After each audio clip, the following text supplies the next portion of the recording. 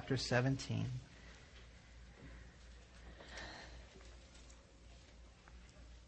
As we continue our study, Theology 101, we're now in a section called Names of God.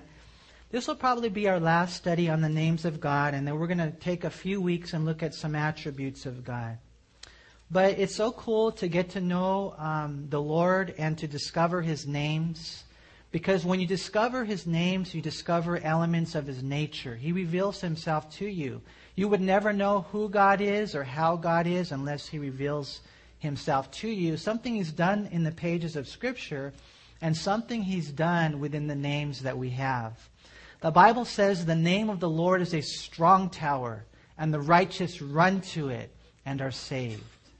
The name of the Lord is a strong tower. And what we need to do is we need to run to Him and even run to His names. And what we see today, we're going to look at three different names: El Shaddai, El Elyon, and El Roi.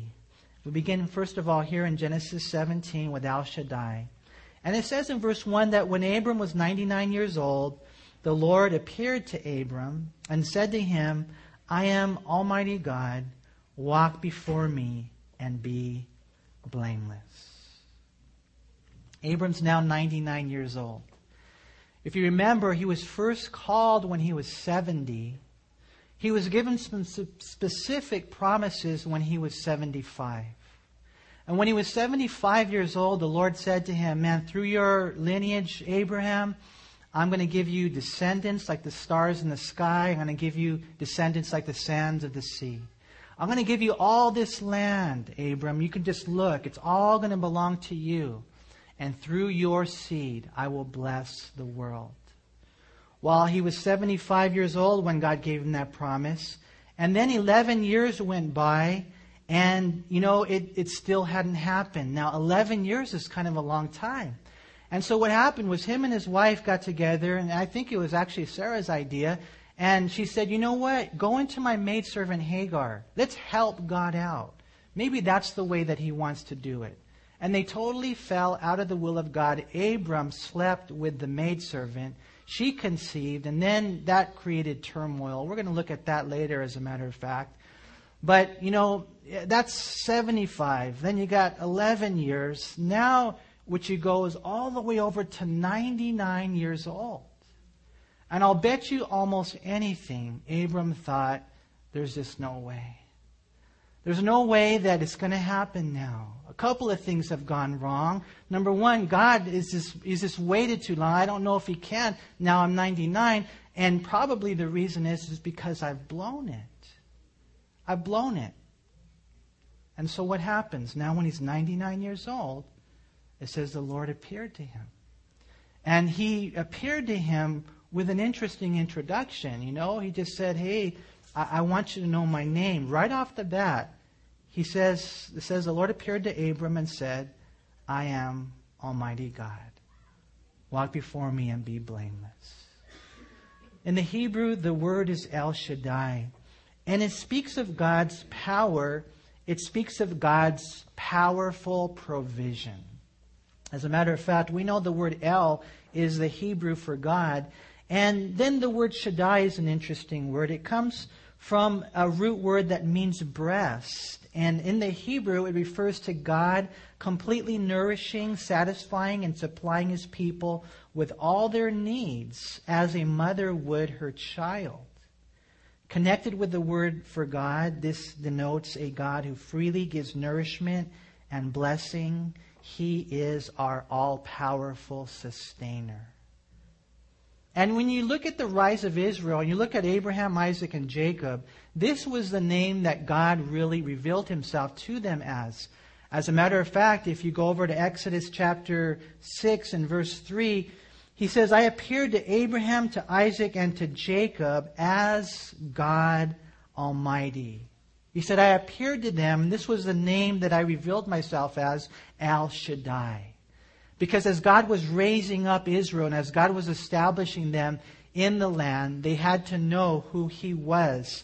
Even though they went against so much resistance, God brought His will to pass. You know, when you read the Bible, it's kind of interesting. The very first book of the Bible is the book of Job. And this, word Shaddai is found 38 times in the Bible, 20 times in the book of Job. And so here's the first book of the Bible, and it's all about, El Shaddai, the God Most High. Here's God revealing himself to the first patriarchs of the Bible, Abraham, Isaac, and Jacob. And I think the message that God wants to communicate to us as believers is that the first and foremost and fundamental thing we have to know about God is that He is Almighty God.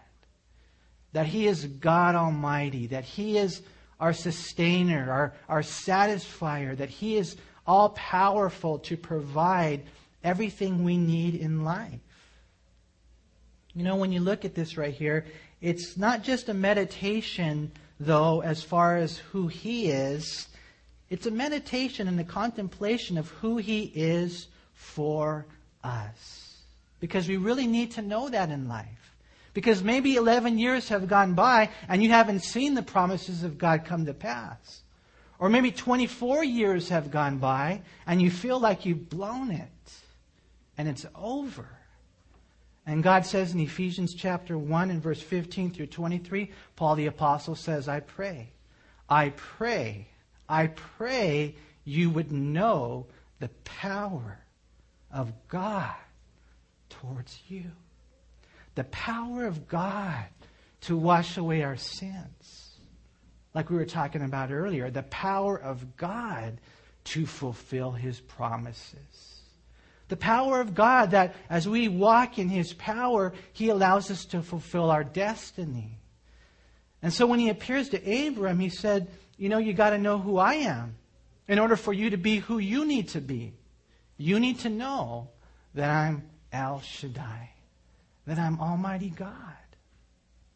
Later on in the same context, Genesis 18:14, there's a question asked, is anything too hard for the Lord?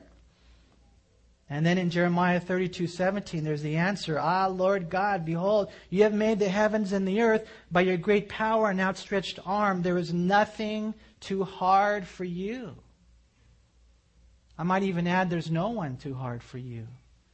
It's kind of interesting when you read Jeremiah 32, it's the context of the children of Israel going off to captivity. They were going off to Babylon. They were going off to bondage. And God told Jeremiah to buy some land right there in Israel, to buy some land right there, right then. And you might ask, well, why would God do that? God had taken them out of the land. God was, disciplining them. They would never return. I mean, who's ever heard of a nation returning? But Jeremiah obeyed. And he bought the land by faith because God communicated to him that there's nothing too hard for him. And there's no one too hard for him. Maybe you're here today and you're backslidden. You're far. You're in Babylon. Maybe your loved one is. And God says, man, there's nothing too hard for me. There's no one too hard for me. I can bring them back. You see, God is the God of all power. And like I said earlier, it's not just to see signs in the sky. It's to see signs in me. It's that I would be a different man. I pray for my wife all the time. I pray, God, help her with this and God, help her with that. And make her this type of woman and just bless her and just fill her days with joy and love. But I realize that as I'm praying for my wife, that her best hope of being that woman of God is if I would be the man of God. And so it's not just change her or change them, it's change me. And God can do that because He's El Shaddai. We've been talking about the power of the Holy Spirit. And it doesn't matter how long you've been walking with the Lord, there's still more. God wants to do a great work in your marriage. God wants to do a great work in your life as a parent, in the ministry. But it's not going to happen unless you yield to the power of God. Until you really see who God is. Here we see in Genesis 17, God's word to Abram. And some commentators believe that It may have been his way of saying to Abram, stop trying to do it in your own wisdom and in your own strength. Because up to that point, maybe he was trying to. And he says, you got to know who I am. Do it with the Lord. You know, when you look at the context right here, it's real interesting to note. Look what it says in verse 2. I will make my covenant between me and you and will multiply you exceedingly. And Abram fell on his face, and God talked with him, saying, as for me, behold, my covenant is with you, and you shall be a father of many nations. No longer shall your name be called Abram, but your name shall be called Abraham. For I have made you a father of many nations. I will make you exceedingly fruitful, and I will make nations of you, and the kings shall come from you. And I will establish my covenant between me and you, and your descendants after you and their generations, for an everlasting covenant, to be God to you and your descendants after you. Also I give to you and your descendants after you the land in which you are a stranger, all the land of Canaan as an everlasting possession, and I will be their God. In verse 12 it says, he who is 8 days old among you shall be circumcised, every male child in your generations. He who is born in your house or bought with money from any foreigner who is not in your descendant. He who is born in your house and he who is bought with your money must be circumcised. And my covenant shall be in your flesh for an everlasting covenant. Now at 99 years old, there was going to be a new beginning. And you know, you might be here and you might think, well, maybe you bought into that lie, you can't teach an old dog new tricks. Yes, you can. And you know what? I heard that you can't teach an old dog new tricks. And so I said, you know what? I'm going to prove him wrong. And so I've been working on Chip lately, man. He's old in dog years. And some say, oh, you can't change it. Yes, you can. All it takes is some, a little bit of ham and a little bit of filet mignon. And believe you me, man, you could change him. And it's kind of cool how the Lord does, in one sense, I don't know if dangle's the right word, but He shows you what your life could be if you change. And it's like that's what the Lord was just dealing with Abram. He says, this is what's going to happen. There's going to be the land, and there's going to be the descendants, and there's going to be the lineage through whom the Messiah would come. And what He ends up doing is He ends up making a covenant with Abraham. He makes a commitment, and he tells him that what you'll do is then, as a sign of the covenant, there'll be the circumcision. And we know, according to the New Testament, that's a cutting away of the flesh. You just take the flesh and you just kill it. One thing I'm learning about God is He's holier than you thought He was. There's some of you here, you just keep messing with sin. And you're abusing the grace of God, and you're not recognizing how holy He is. Outbursts of wrath, petty divisions, backbiting, sexual sins, playing games with God. You don't realize how holy He is. And God says, listen, kill it. Cut away the flesh. That's part of our commitment to each other. And He tells Abram, and I give you a new name. No longer are you exalted father. That's not really a big deal. Now you're a father of many nations. And I'm telling you this right now, man. You can settle for Abram if you want to and die that way. Or you can move on to Abraham and be what God really wants you to be. You know, I've been a Christian now for a long time, 20 years. And I was so encouraged the other day where Shelley told me, she said, you know what? I see something different in you. And it doesn't matter how long you've been married or how long you've been a Christian. Let your spouse see your progress in godliness. We can't ever give up on that, you guys. You see, this is the work that God wants to do. He is able to do it if we allow Him that freedom to work in our life. You know, we have power for the journey, and that's what God is saying to Abram. I want you to know who I am. Number one, I'm El Shaddai. It's a lesson in God's power for us. Secondly, we look at the name El Elyon. And if you go back to Genesis chapter 14, we read in verse 18, then Melchizedek, king of Salem, brought out bread and wine. He was a priest of God Most High. And he blessed him and said, "Blessed be Abram of God Most High, possessor of heaven and earth. And blessed be God Most High, who has delivered your enemies into your hand." When you look at the context here, what you find is that Lot had been taken into captivity, had taken as a prisoner of war, a POW. And what had happened was Abram mustered up 300 of his servants, and they went, and in a courageous battle, God gave him the victory to rescue Lot, who was really unworthy. But as they were done, it's kind of cool. It says right here that Melchizedek, king of Salem, he brought out bread and wine.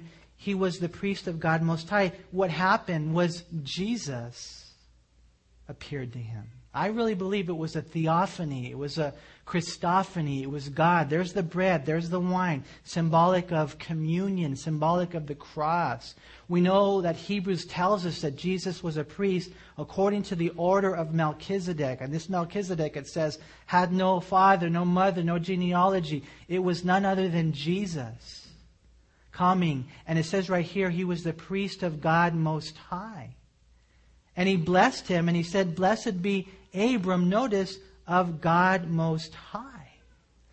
And another lesson that I think is very important for us to learn, something that Abram learned in his life as well, not only is God El Shaddai, speaking of God's power, he's also El Elyon, speaking of God's position.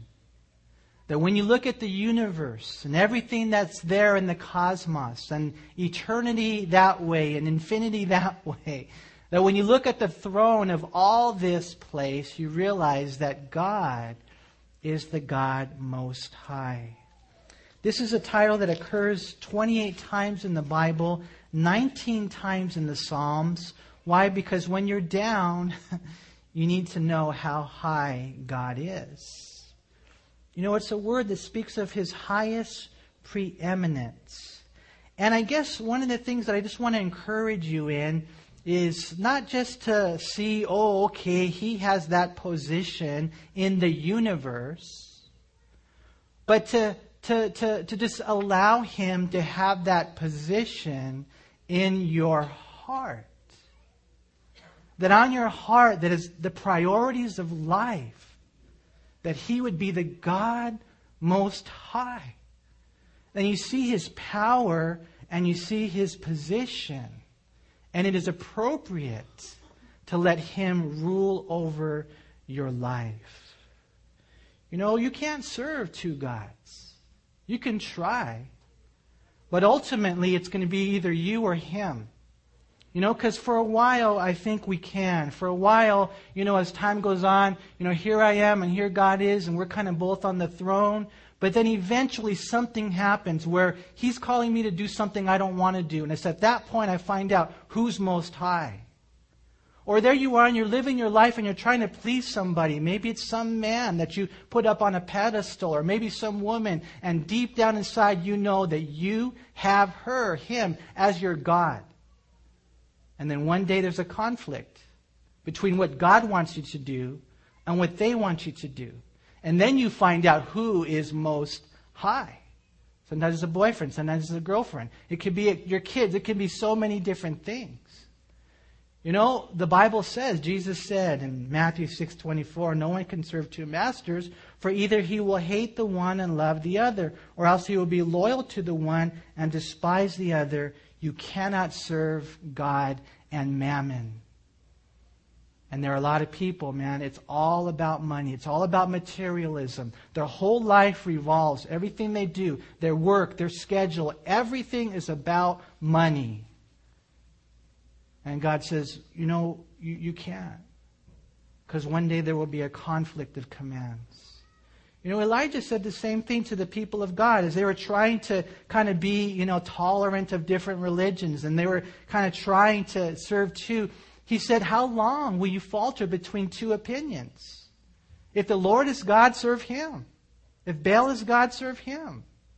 But don't think that you can be lukewarm and straddle the fence and please God.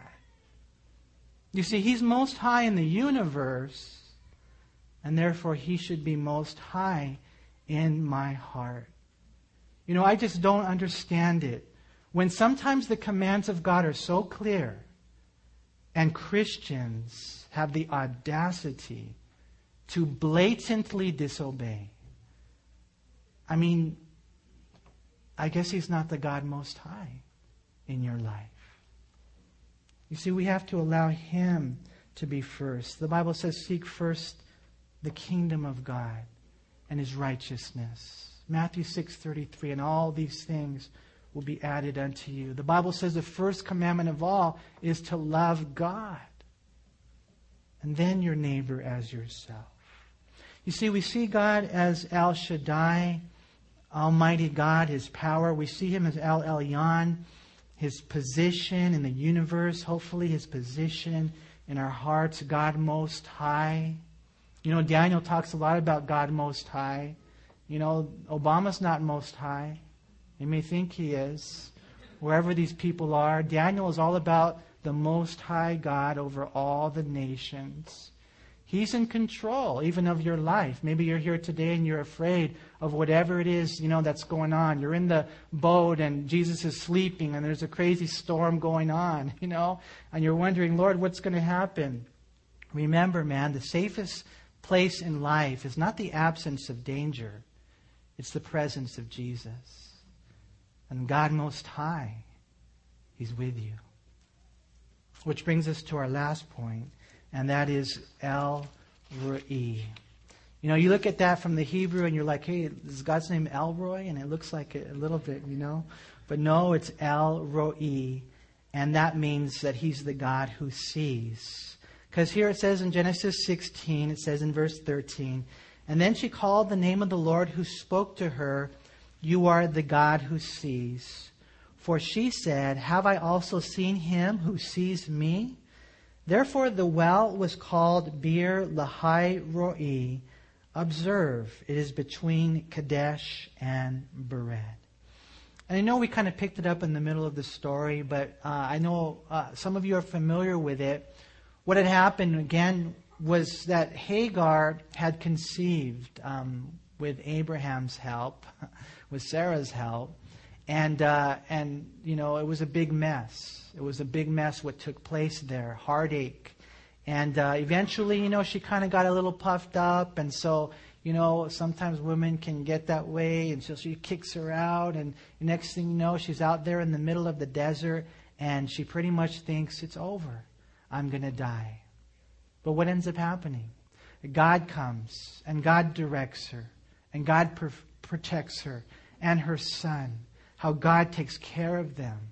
And when she saw what happened and how the Lord was the one that had appeared to her, she named Him the name. This is the only time we see it in the Bible. She said there in verse 13, you are the God who sees. In the Hebrew, it is El Roi. And it's just a beautiful place for us to close today.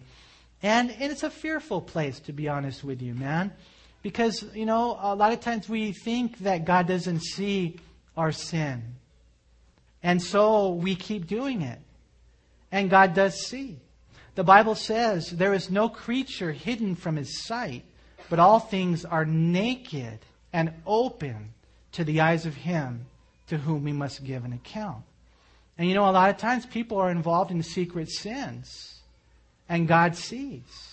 God sees the sin. It's a beautiful thing to know that He sees, but it's also a fearful thing. But that's the God that we serve. The Bible says in Proverbs 5:21, for the ways of man are before the eyes of the Lord, and He ponders all His paths.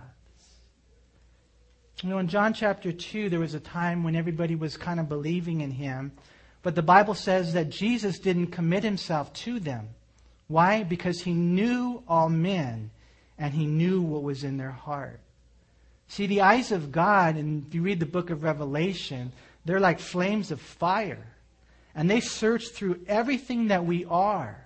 And they find out what's really going on.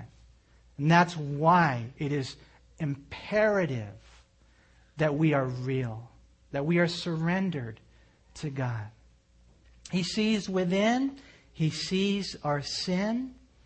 And He sees the pain that we're in. And that's really the context of this name when it was revealed here to us in the book of Genesis chapter 16. And I think it's a cool place to close, because one thing's for sure, whenever you have a study, man, and whenever you have a congregation, there doesn't have to be a lot of people there, but you can almost always be assured that there is somebody here that is dying inside.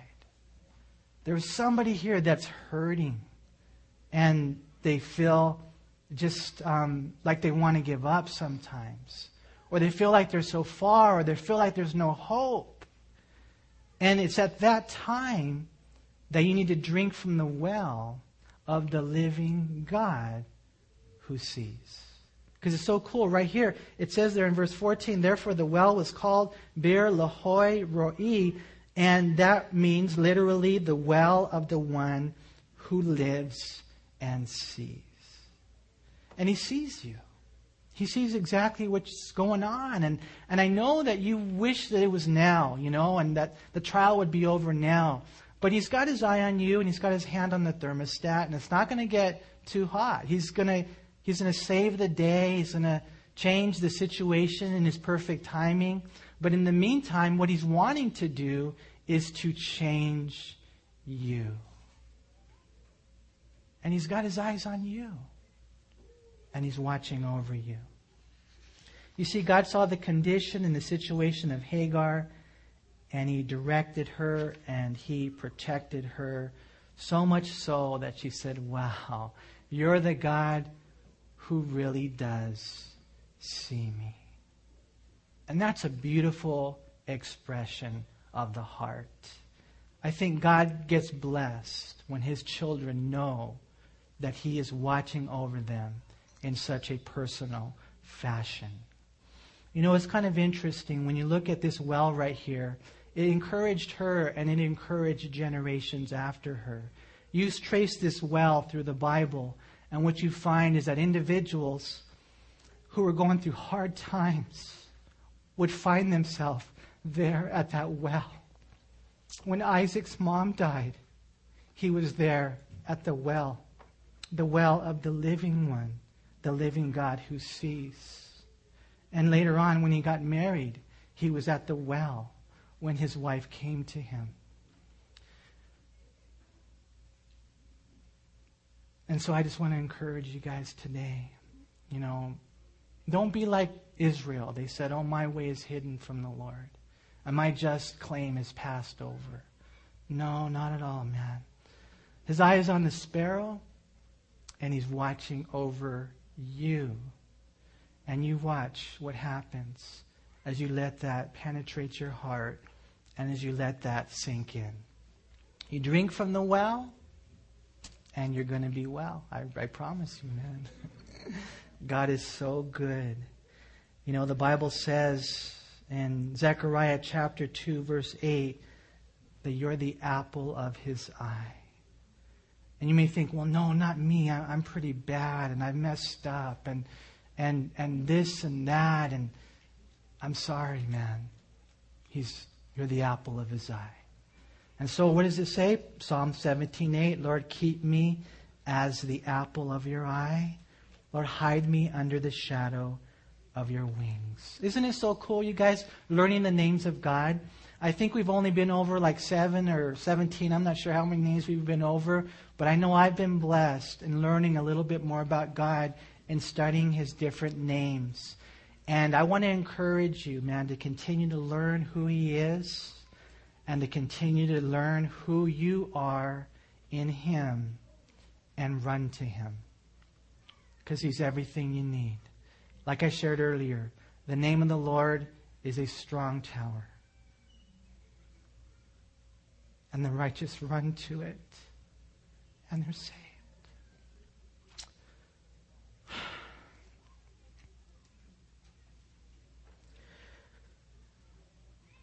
Lord, I know you're our only hope. We see the world that we live in, Lord, and it's just hurting, so messed up. And in many ways, it's our fault, Lord. As a church, I think that we have We run everywhere else.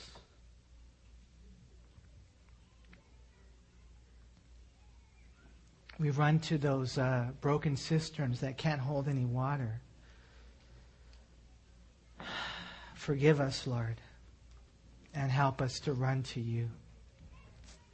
I pray, Lord, that you bless every man here, every young man, every older man, that every man here would cut away the flesh and make a covenant to be a man of integrity. And Lord, I pray for every single woman here, every single sister here, that today, Lord, there would be that renewal, that commitment to be a woman of valor, virtuous, gentle, and obedient. Lord, we do thank you so much, Lord, for who you are. We worship you, we praise you, and we ask that you make us who you want us to be. Thank you so much for being such an awesome God. We pray together in Jesus' name. Amen.